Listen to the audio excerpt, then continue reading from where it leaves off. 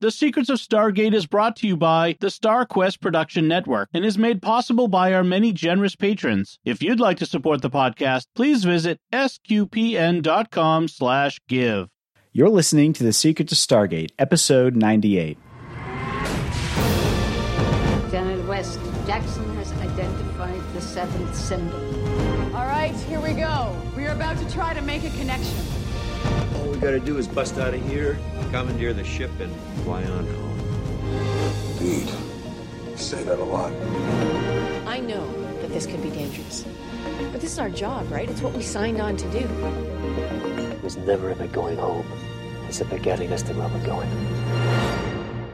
Hi, I'm Jack Barazzini, and you're listening to The Secrets of Stargate, where we talk about the hidden meanings and deeper layers found in the Stargate movies, TV series, and more. And joining me today are Father Corey Stika. Hi, Father. Howdy, Jack. And Lisa Jones. Hi, Lisa. Hey, Jack. And Victor Lambs. Hey, Victor. Hi, Jack. Today we are discussing the 12th episode of Season 5, Wormhole X-Treme. In this episode, a spaceship that matches the energy signature of Martin Lloyd's escape pod begins approaching the Earth. The military tracks down Lloyd, who has become a creative consultant on a TV show called Wormhole X-Treme that parallels the real SG-1. O'Neill is assigned to confront Lloyd about the approaching spacecraft. The rest of SG-1 is in as backup to recover the remote control device necessary for boarding the enemy ship as it arrives, which is in Lloyd's possession. Lloyd's associates and a secret government group called the NID also want to get their hands on the technology. Lloyd is kidnapped and injected with a drug, which restores his memory. But Teal'c helps O'Neill and Lloyd escape. O'Neill gives the remote control to Lloyd's associates, allowing them to flee Earth. And Lloyd decides to stay on Earth to continue working on Wormhole X-Treme. This is a great episode. Mm-hmm. Yeah, plot synopses really don't do it justice because the whole point is not the plot that's going on. No, yeah. This episode is pure meta. I mean, yeah. When you have Peter DeLuise directing the episode about him directing an episode of a show that's based off of the series that he directs. I mean, that's how meta this gets. Yeah. Yeah, it's as much fun as watching Galaxy Quest, I feel like. Yeah. It's very much in the spirit of Galaxy Quest. Mm-hmm. Very much so. Yeah, this fell right within that span in the early 2000s, which is when Galaxy Quest was made, of very meta things that are just so enjoyable. There's an episode of Hercules: The Legendary Journeys where it's all about the characters taking on roles as writers, trying to write an episode of Hercules: The Legendary Journeys and stuff. So it was just very much in the water, but it's done here better than just about any place else. Yeah, it was just so much fun, and they did it in a way that worked well within the world. Like they could have not handled this well, but the way they did it was just perfect. Yeah. Well, it was so much fun when they show the trailer for Wormhole X-Treme. Yes. And they show the Jack O'Neill character, and then they show Jack, and then they show the Daniel Jackson character, and then they show Daniel, and then they show the Sam Carter character, and you see Sam Carter kind of like, I like that character. Yeah. And then they show the Teal'c character, and Teal'c's like, really? He's a robot? Yeah. And the Daniel Jackson character is very sensitive and about to cry because he's feeling bad. And Daniel's like, I'm not like that. It's like, they've got transparent skulls, but they still have morals, or they still have rights. And Daniel kind of like, that's not me. That's really not me. Which actually, what they did with that character in Wormhole X-Treme is what we've talked about, like how Daniel was, especially in the beginning, right? Yep. I think this whole episode is like an homage to fans. Yeah. Yeah. No, it definitely it's just is. a nod to all of us. Like, we see you, we get you, we know what you like. Here it is. I'd say it's not even an homage to fans. I think it's also like the crew, the people who put it on, the writers and the directors and the actors and everybody. We like this stuff too. Mm-hmm. Yeah. As Jack teased, we had the opportunity to interview Joseph Malazzi, and which you'll get out. It will come out here in a couple of weeks as episode 100. And you can. My feeling was when we interviewed him, he's just as much a fan of this kind of stuff as we are. Mm-hmm. He enjoys this kind of stuff as much as we do, and that's really what they show in this episode. I mean, when they can laugh at themselves, in this episode. I mean, that says a lot. Yeah, and as you mentioned, they put themselves into the episode. I think pretty much every producer and writer has a smart role in this. Robert C. Cooper plays the very put upon writer. Malazzi is goes up to the craft services table and asks where all the donuts are, and Michael Greenberg's in it. Brad Wright has a cameo at the very end. It's a lot and going on in this one. Yeah, I really liked how a lot of the humor came from the production side. Like, it wasn't really even focused on the actors. Like, it was a lot of fun to see them, but all the stuff with like the guy, he's continually asking the pyrotechnics guy to make the explosion bigger, or Peter with what part of bigger don't you understand? As they're literally detonating, gasoline. Or the part where he wants him to change the apple that the Jack character is eating to kiwis that are spray painted red, which always makes me think of Voyager, where they have like the Leola root, which is clearly just like ginger, which has been painted purple. We just watched, before we watched this original Star Trek series episode, The Apple, where they do go to a planet of where they go to like an Eden planet, and the fruits there are honeydew melons that have been painted purple. Yeah, and so he's like, so we're going to a Garden of Eden planet, and they're going to eat kiwis that are painted red, and we're like, okay, direct homage to the apple there. So well, as he's carrying a basket of apples and pineapple, Garden of Eden episode, and the props guy is just like, okay, Garden of Eden, they ate an apple, so why don't we show apples? Yeah, it's not alien.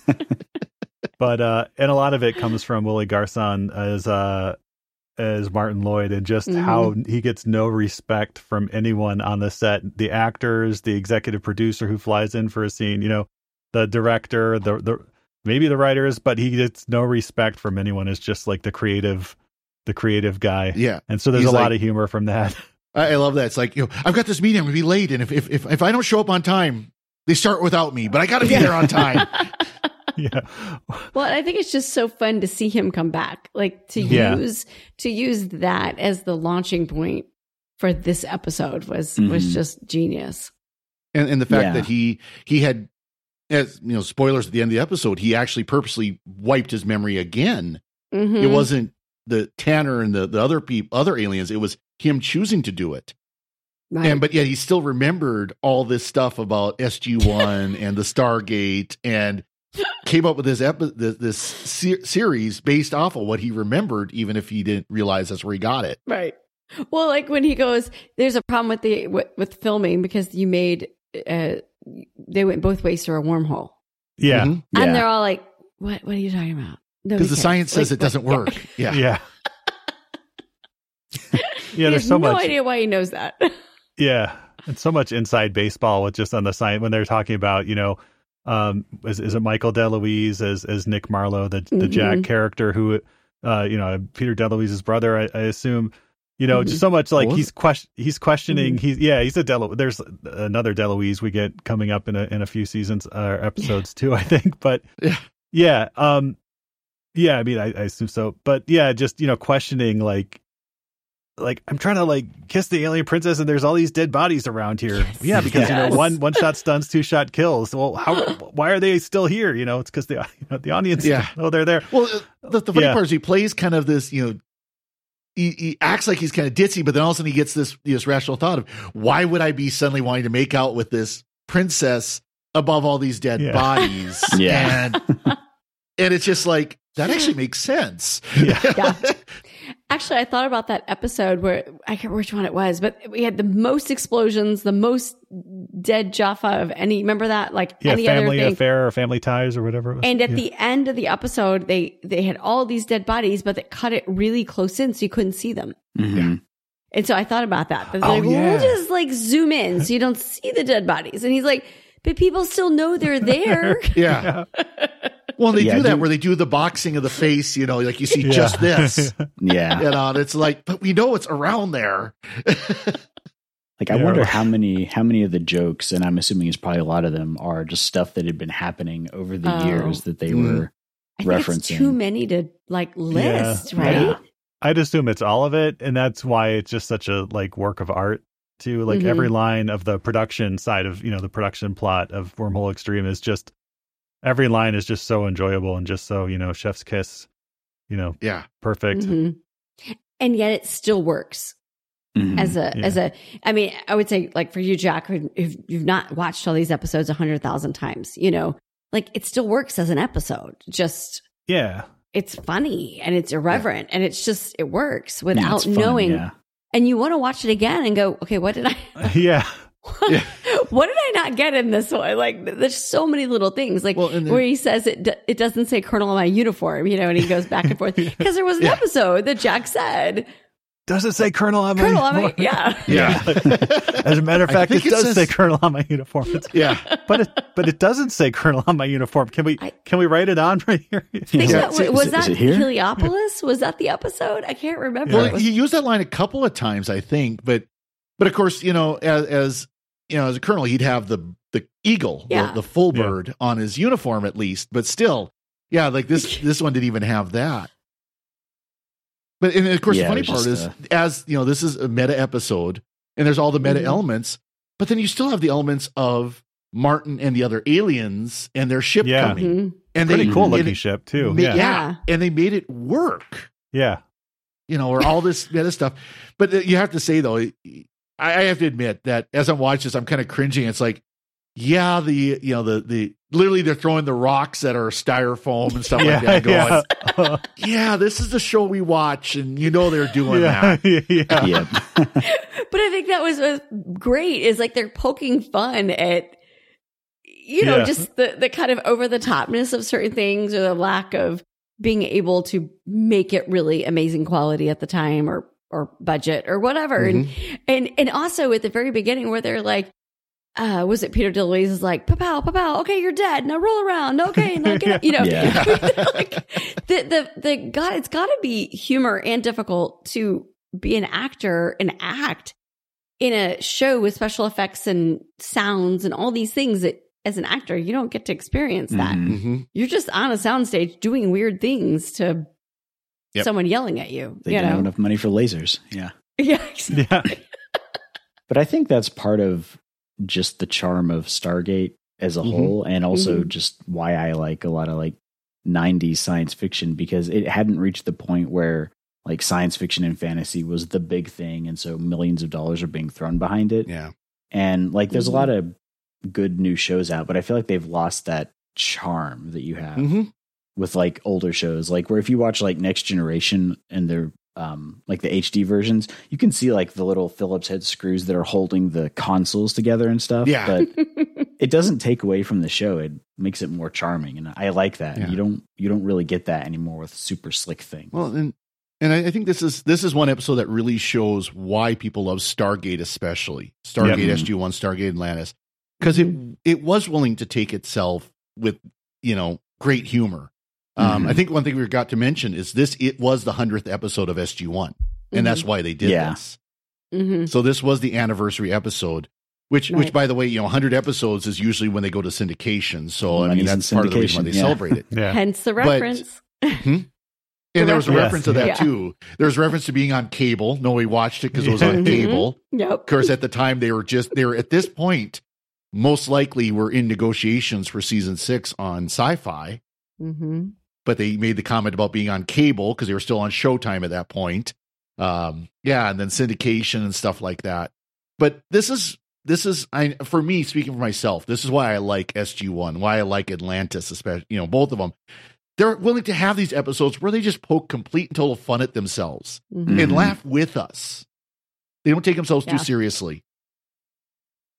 Yeah, and Stargate's always had a good balance of humor and drama, and this really, even though it's basically a straight comedy episode, they still are able to pull that in with the characters. Like, because you care about Martin. Like, I know we talked last week about that guy, the Adrian, the millionaire guy, and his story didn't really land because you didn't care about him at all. But with this, even though it's a comedy episode, like you're worried about Martin because he's just a nice guy who's stuck on Earth. Yeah. There's just something alien. There's just something about Willie Garson too, that anything you put him in, he can just generate sympathy for his character. He plays in an episode of Twin Peaks of all things, he has one like maybe 30 or second or 2 minute long scene, and that's the character's only scene. But you like totally just feel for him in that. He had a real gift for being able to generate just that bathos It was fun too that they flipped this previous episode from last season on its head, where it was Martin trying to convince Colonel O'Neill that he really was an alien and he wasn't just a crazy guy on drugs. And then in this, there's the scene where they're in his trailer, Marty's trailer, and Colonel O'Neill is trying to convince him that he's the alien trapped, that yes, Marty really is the alien trapped on Earth. Oh, that's a great thing. Well, why don't you write up a prospectus? Why don't you write up a script for me and we'll take a look at it. No promises. Right. Well, and the other thing, this isn't the last time we see Martin Lloyd.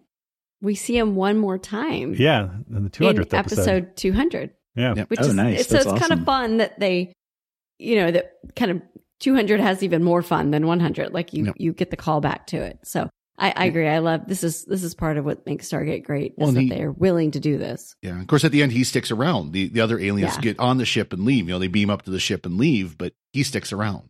Yeah. And that's the other thing. If you think about it, there's actually a plot. There still is a plot to this episode. Yeah, it's not a dream episode where they where they wake up and say, that was a crazy dream. I'm never eating meatballs before bed again or something, Yeah. Yeah, you get the NID, you get is it Colonel Barrett? I can't remember. Major. Is that what it is? I can't remember. Agent so you Barrett, get Barrett for the first time, which he becomes a recurring character. I mean, the NID. So it's still pushing the plot forward. It's not just fun. And you start to actually feel for Tanner and the other members of Martin's planet. It's because you start they just want to get home, and that's why they're doing all this. And they haven't killed or at anybody. least get off Earth. They know the home is gone, but at least get off Earth and go settle somewhere else. Yep. Right. They weren't the villains, even though that's how it's spun. But then you get that twist with the NID, and so I like that too, where there's no malice from the aliens. They just want to go home. Yeah. And even in this episode, the NID is just trying to figure it out first, right? They're just trying to get it. So you have the little, I guess you'd call it a B plot, of Carter and Daniel trying to figure out what the NID is up to or what Tanner and them and get caught by them. And they did a really good job of that, where Carter and Daniel are trying to figure out what the aliens are up to, and the aliens redirect them to NID, and NID, is being redirected to SG-1. And of course they end up, they get that scene where they're pointing guns at each other. But it's so great that it's just like, okay, the aliens tricked both of you. Yeah. Right. Yeah. And then you have Murray serving sandwiches. Yeah. Why are those Chulakian sandwiches, right? Yeah. They don't like the food of Chulak. The traditional food of Chulak. Yeah. Did y'all notice that the character, I can't remember his name, I'll have to look it up, but the character of Teal'c on Wormhole X-Treme, the robot. Grell or whatever, didn't say a word. Nope. Never once said a word. There were a couple of times where he'd kind of do the open his mouth and stick up his hand like he's going to say something and then get interrupted. And he was facing away from the camera in a lot of his shots too, like kind of in the background. Yeah. Yep. He gets a line at the end of 200th episode, I think. Okay. Yeah. But and then he can't lift that one eyebrow, so they have a monofilament line super glued to his eyebrow, which you only can really see on you couldn't see that on a smaller, fuzzier TV in the day, but it was trying to get his eyebrow to go up. Yeah. And at the end of the episode, they break the fourth wall and they have the Daniel Jackson Wormhole X-Treme guy saying, my name is so-and-so, I play so-and-so who plays so-and-so, which was the character of Daniel Jackson that was played by Michael Shanks. And then, I forgot his name. Originally played by James Spader in the movie. James Spader, yeah. And then he looks at the camera guy and goes, "Are you okay?" Because he's just gone to the Then we have the Jack stand-in. Yeah. When he finds out that it's not a real show, it's a show in a show. It's a He just can't just understand it. And it's brother and brother arguing with each other. Exactly. And that is so awesome. They've got two DeLuise brothers. Wait, am I getting paid? Real money? Yeah, real money. It's not a real show, but I'm getting paid. Yeah. Yeah. And we do get the third DeLuise brother in, I don't know what season 7. Another one 8? of Sam's He is Sam's boyfriend. Yep. Nice. Yeah. But no, I mean, yeah. This has probably like one of my favorite lines in all of sci-fi too. When the Sam character, Yolanda Reese, who's playing, I forget what the name is in the show, but she's, it's talking about like, so in this scene, I'm out of phase. Yep. You can pass this salamander. Yes. So why don't I fall through the floor? And they just look at each other for a minute. We'll get back to you on that. Yeah. They just look at each. I mean, it was silence for a good 15 seconds. Yes. They're just looking at each other going, I don't know how to answer this. Right. Because that's what everyone asks in any science fiction show. Yeah, what are you breathing? Out of phase thing. Yeah. You're out of phase. It's What are you like breathing? Why doesn't the Earth just move around and you're just floating in space? Or like Star Trek, why didn't you just fall out of the ship as soon as you went out of phase? Yeah. Yep. So that's where I figured that's one of those I hear you fans. I hear what you say. We get it. It's and I feel like in addition to being obviously a take on like the writers, Lloyd is also a take on those nerds who are watching the show, which is all of us asking those like nitpicky questions, but they do it in a loving way, which is really fun. Yeah. So in episode 55, when you said, right. And then, the money man from the studio comes in and it's like, like, we don't have money. We don't have money for a ship. You just show the reaction shots. Ooh, what a great ship. Yeah, do the shadow over their faces. As they And then he's like, if you could do it for $5,000 cheaper, you could do it. It's like, okay, that explains a lot of episodes. I love when they actually show the ship coming down. It's from the point of view of the camera guy, and he's trying to get a good angle. And there's still like a bunch of stuff in front of it for the whole shot. That was great. Yeah, people are just kind of standing around looking at it. It's like, oh yeah, that's a really cool special effect we have on this show. Or you see like Martin's like, no, pan up. Yeah, yeah. That was a great moment too, where he just pops into frame and he's like, pan up, and then there's the ship there. I love, going back to the money guy. I love how he's like, now who in this room has gotten a cable ace award? The excellence in cable, achievement cable excellence award, which is. Like, even by the time, I think I looked it up, and I think by the time even this episode aired was no longer be giving away. Yeah, it's like from 1978 to 1997, they had the Cable Ace Award. So even by this time, it was like an award they weren't issuing anymore. So funny. Yeah. But he won it for the talking dog that solved crimes. Puchinsky, which of course Jack is a big fan of Puchinsky. He loved that show. Well, and then I think it was Martin that's like, we're gonna win we're gonna win a special effects award. We're gonna win an Emmy for the show. Special effects category. For the ship, yeah. It's just so even Hammond had a good line where, well, the Air Force is allowing this because it's good cover if it stays on the air. Yeah. Yeah.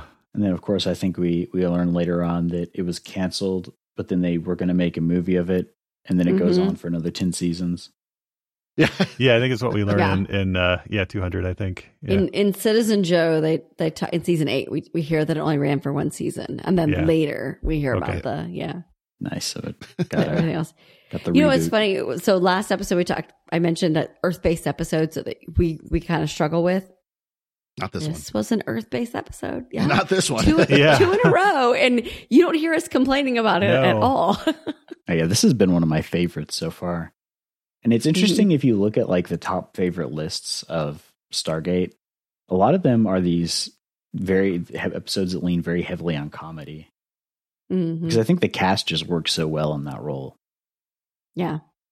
I think you can tell they enjoy it. Like you said, they don't take it too seriously. Yeah. They enjoy each other. They enjoy what they're doing, and they just, I don't know, have fun. Can you imagine when they're sitting in the writer's room or they're sitting, brainstorming this episode, and they're sitting there? I imagine that they've got their drink of choice, whether it's a cocktail or a whiskey or whatever, and they start talking about all these little things that happen as they're been going along. Well, let's throw this in. Do you remember when this happened? Do you remember that? You remember when you wanted a bigger explosion? You remember when Yeah. If Michael Shanks was ever hurt by fake boulders at some point. All their inside jokes, Yeah, and I mean, it just goes back to, what I've said here, but not recently, that, when the people making a show are having fun, then the audience has fun. And it's, when the people making a show are miserable, that comes through as well into the final product. Mm-hmm. Yeah. Absolutely. I agree. They put a big X on the back of their camo. Yeah. Oh, yeah. It's marketing's idea. Yeah. Well, why don't the aliens ever wear camo? That's why they're dead. Yeah. It was awesome. Yeah. Oh, and I love their Stargate. I love their Stargate prop in this. Yes. It's all like pink neon and stuff. Yeah. And they don't Very they don't feature that 90s. nearly. Yeah. Yeah. And then they say that anything with an X gets better Does marketing or whatever. And this was still in the time period of the X-Files, I Yeah. wanted to call it Going to Space, or what was it? They go to space, I think. Yeah. Yeah. Well, I love the uniforms, because it's like, oh, this uniform's real, isn't it? It's just like our, just like the one that you wear, and it's like, no, that looks nothing like what Air Force actually wears. But we get a nice callback to that when Jack is asking the parking, the entry gate attendant, for the, can you give us a list of all the visitors? And that's how they track down, the aliens at first, but they're being played. And then as he walks out, it's a female gate attendant. Jack goes, "Hey, I like the uniform," and your face lights up and stuff, because she's basically wearing like a blue jumper or something like that. Yeah. Yeah. So I thought that was a really nice, just kind of character moment there. Yeah. I love the line he says, "Oh yeah, we've got like a real general coming in. It's a pivotal moment." And that was a shot across the bow for the the chiefs of staff of the Air Force who were on there. Mm-hmm. Yeah. Mm-hmm. Of course, they made the reference about we need a sexy alien. Yeah. Yep. Sexy female alien. Yeah.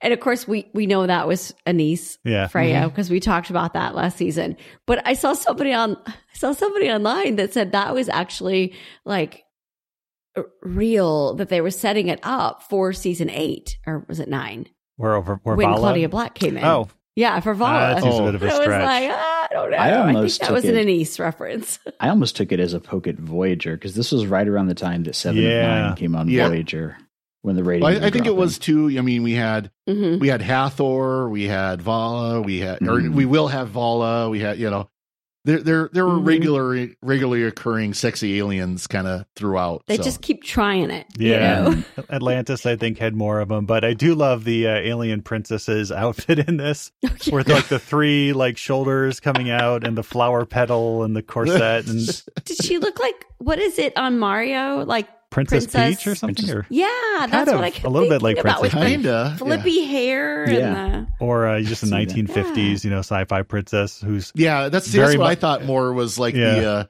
black and white science fiction, or Flash Gordon or something like that. Mm-hmm.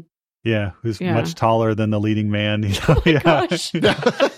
But are you sure there's cameras that, the angle are going to look the same, right? And if you look at the actress, she's trying so hard not to to not laugh. crack up. I wonder if that was an ad lib. I mean, like, how much leeway did they all have to like make this funny? Well, especially at that part, because that was an end part, wasn't it? Mm-hmm. Yeah, so that that had to be ad libbed, because again, these are 2 DeLuise. You had Peter DeLuise behind the camera, and you had Michael DeLuise, his brother. If they've got the DeLuise sense of humor. Oh my gosh. that had to be an ad lib at that point. Yeah, definitely. Yeah. That's what I just loved. I love that Peter DeLuise was in the, like, we're always looking for his cameos, every time he directs, but he was just front and center through a good portion of the episode. So that was, and then I kept watching it and going, wait, that guy looks really familiar, and wait, that guy looks familiar. And then you're looking at IMDb and you're like, oh, wait, that was, Robert C. Cooper, or that was Brad Wright, or that was Joe Malazzi, like, it was so funny to look at them and be like, oh, wait. Yeah, even Andy Makita gets a cameo, and he was just coming on to the show at this point, I think. Yeah. Yeah, it's and then I like that line at the end when it's ending, and he's like, "Is this does this work? It's okay for a walk away." Yeah, And we'll pan up here. And which we fade. Well, right about now, and it fades.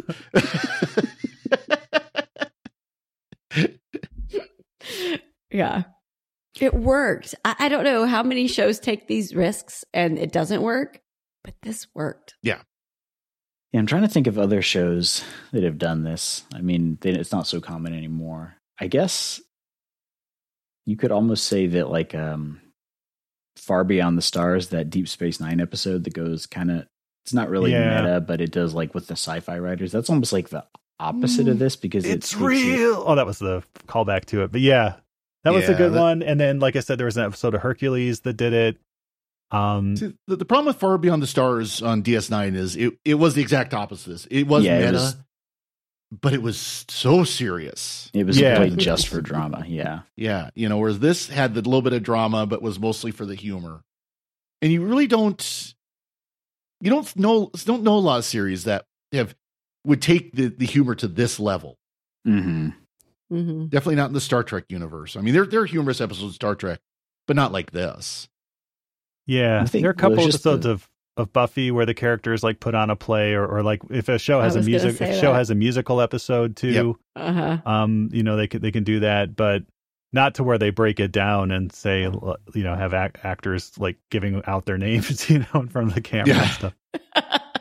I'm glad we didn't go the musical route. Yeah, because I've seen too many of those that just did not work. Yeah. This was kind of time though when they were series were willing to take these kind of risks. Mm-hmm. Like you mentioned Buffy, because that was not long after this, if I remember correctly. Yeah, the musical episode I think would have been just a year or two after this. Yeah. Yeah, so it was kind of about this time where cable TV had really kind of established itself, and these series that were on cable were willing to take the risks to do something like this once in a while.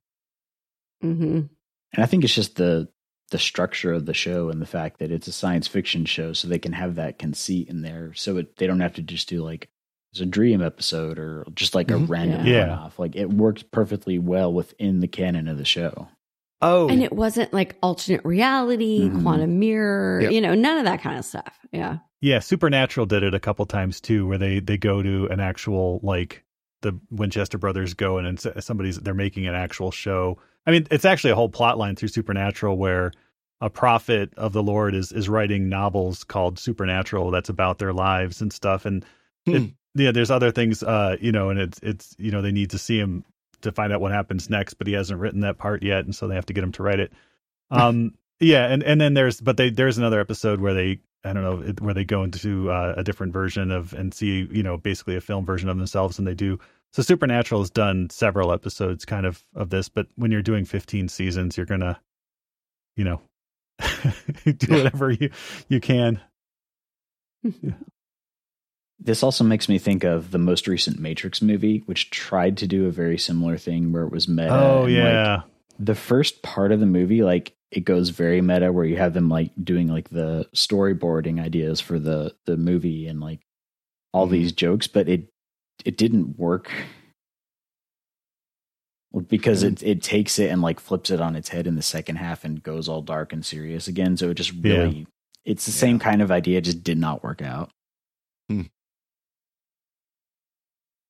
But yeah, no, this is definitely in my top 10 episodes I've seen so far, and it will probably stay there.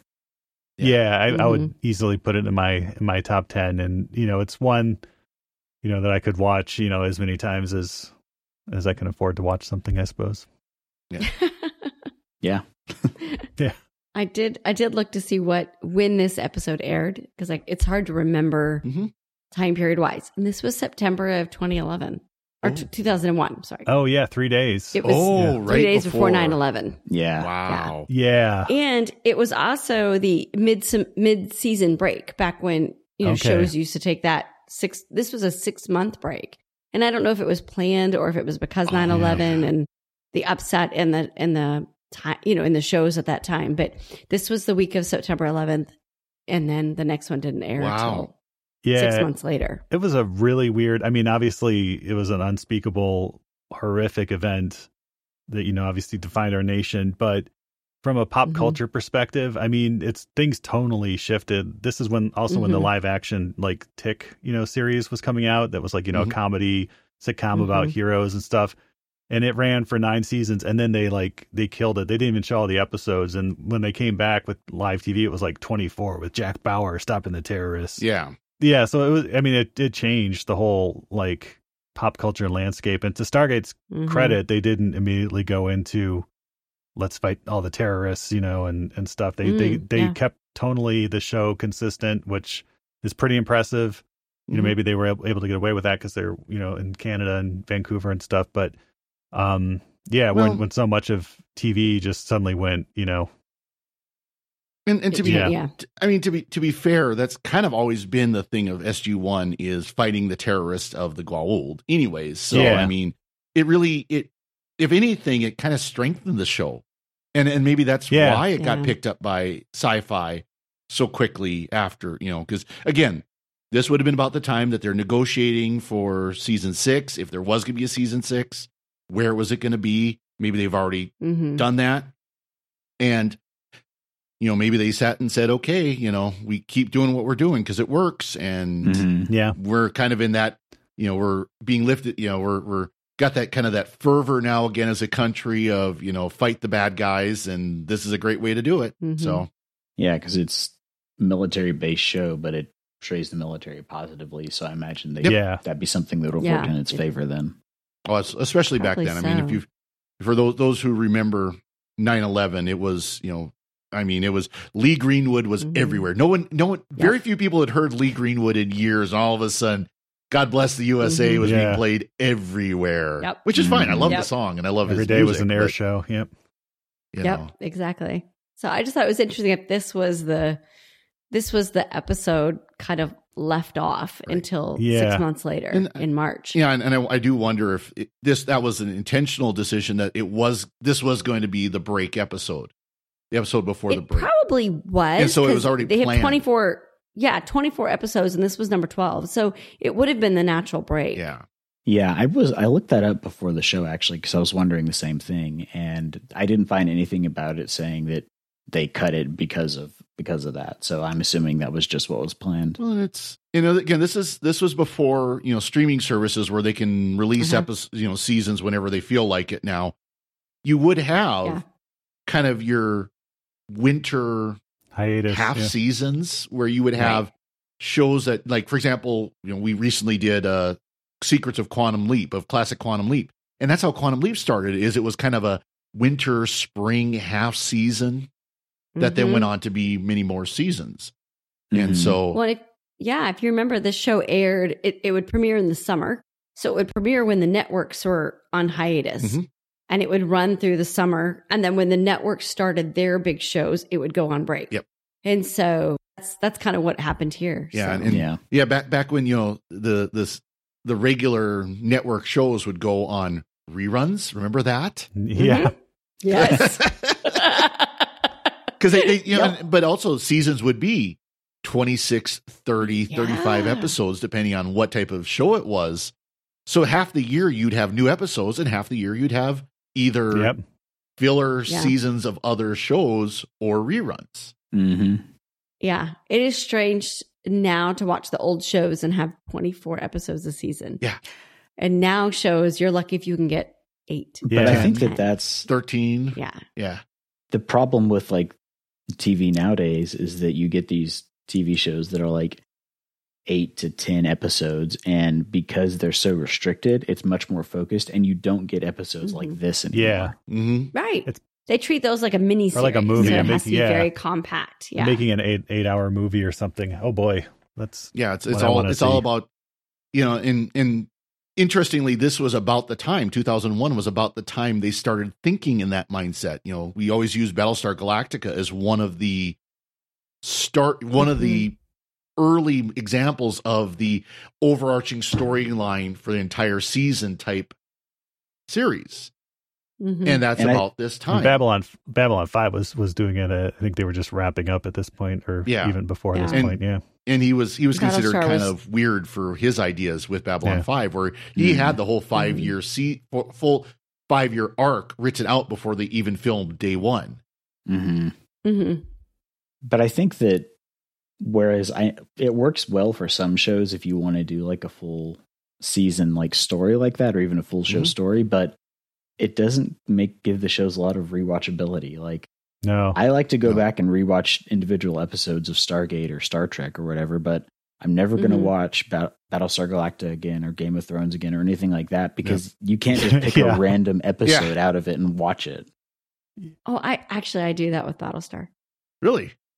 Yeah, I do. I have favorite episodes. I just watched 33 because it's so good, but yeah. Oh, that is, yeah. I was just thinking, Star Trek Discovery, which thanks be to God, they announced one more season and it's done. But there are only a couple episodes that I feel like you could do that. And one of them, and they're both like one of them is definitely the Harry Mudd episode where he's doing the time loop. Yeah. Yeah. Where he keeps jumping back and killing everybody and jumping back and killing everybody. And that one's very much worth rewatching over and over again, just because Rainn Wilson plays Harry Mudd so well. Yeah, that was fun. But it's one of the few episodes of that series that you feel like you could jump in and just watch this episode.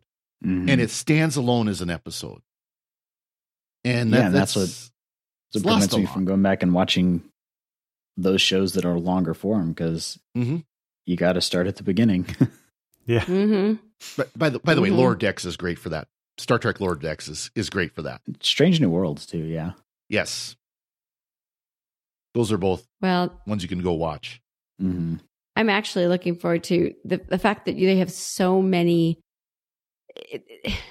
This show getting 24 episodes a season, getting over 200 episodes. You just don't. I feel like you don't get that, like, really explore the characters. Exactly. I mean, to a point where you the last two seasons you get completely new characters. Not completely. I mean, you still have mostly, Sam and Teal'c, but everybody else. But it's you really got to explore it, and they got to make mistakes and have fun and do all of these things. So I do miss the longer seasons. Yeah. I mean, I haven't seen the most recent episode of Picard, but we have a Vulcan, we have a Vulcan and a Bajoran on the bridge, and it'd be really cool if each one of them could get like an episode, like, on DS9, or when the minor characters would get their own episodes and get to go off and do things.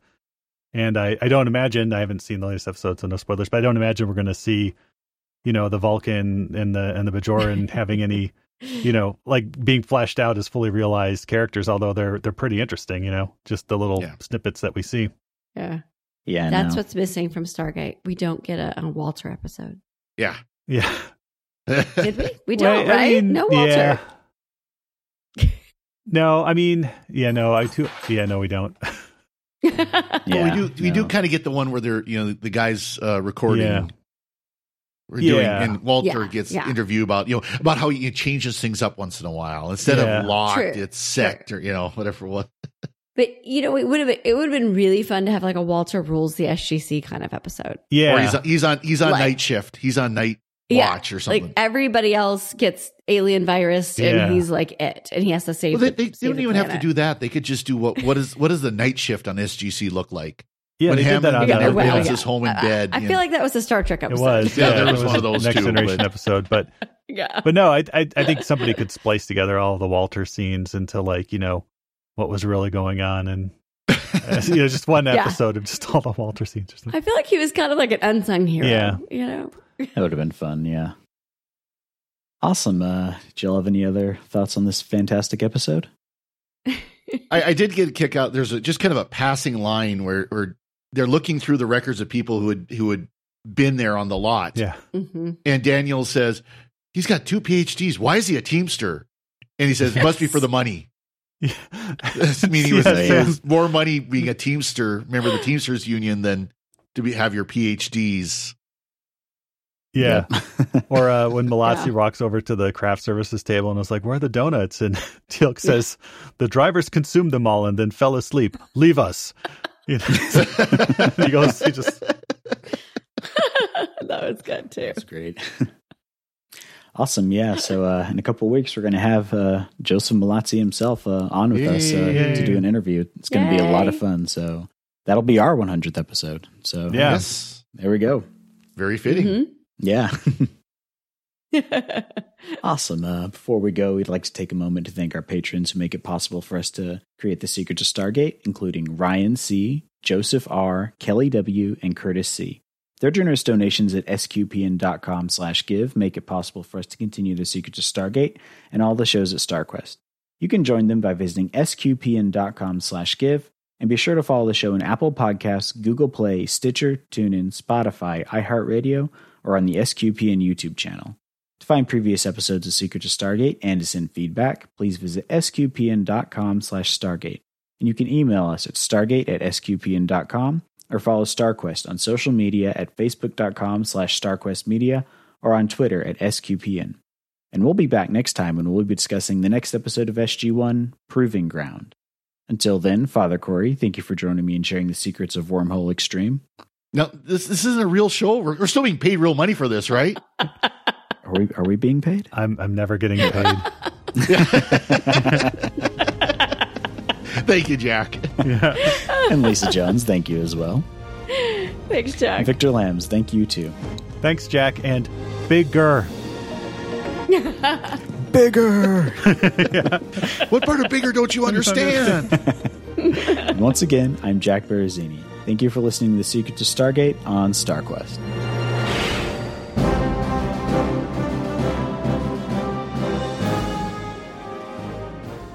Here's another show on the StarQuest network you're sure to enjoy. The Secrets of Doctor Who. Find the show wherever fine podcasts are found or at sqpn.com/Doctor Who.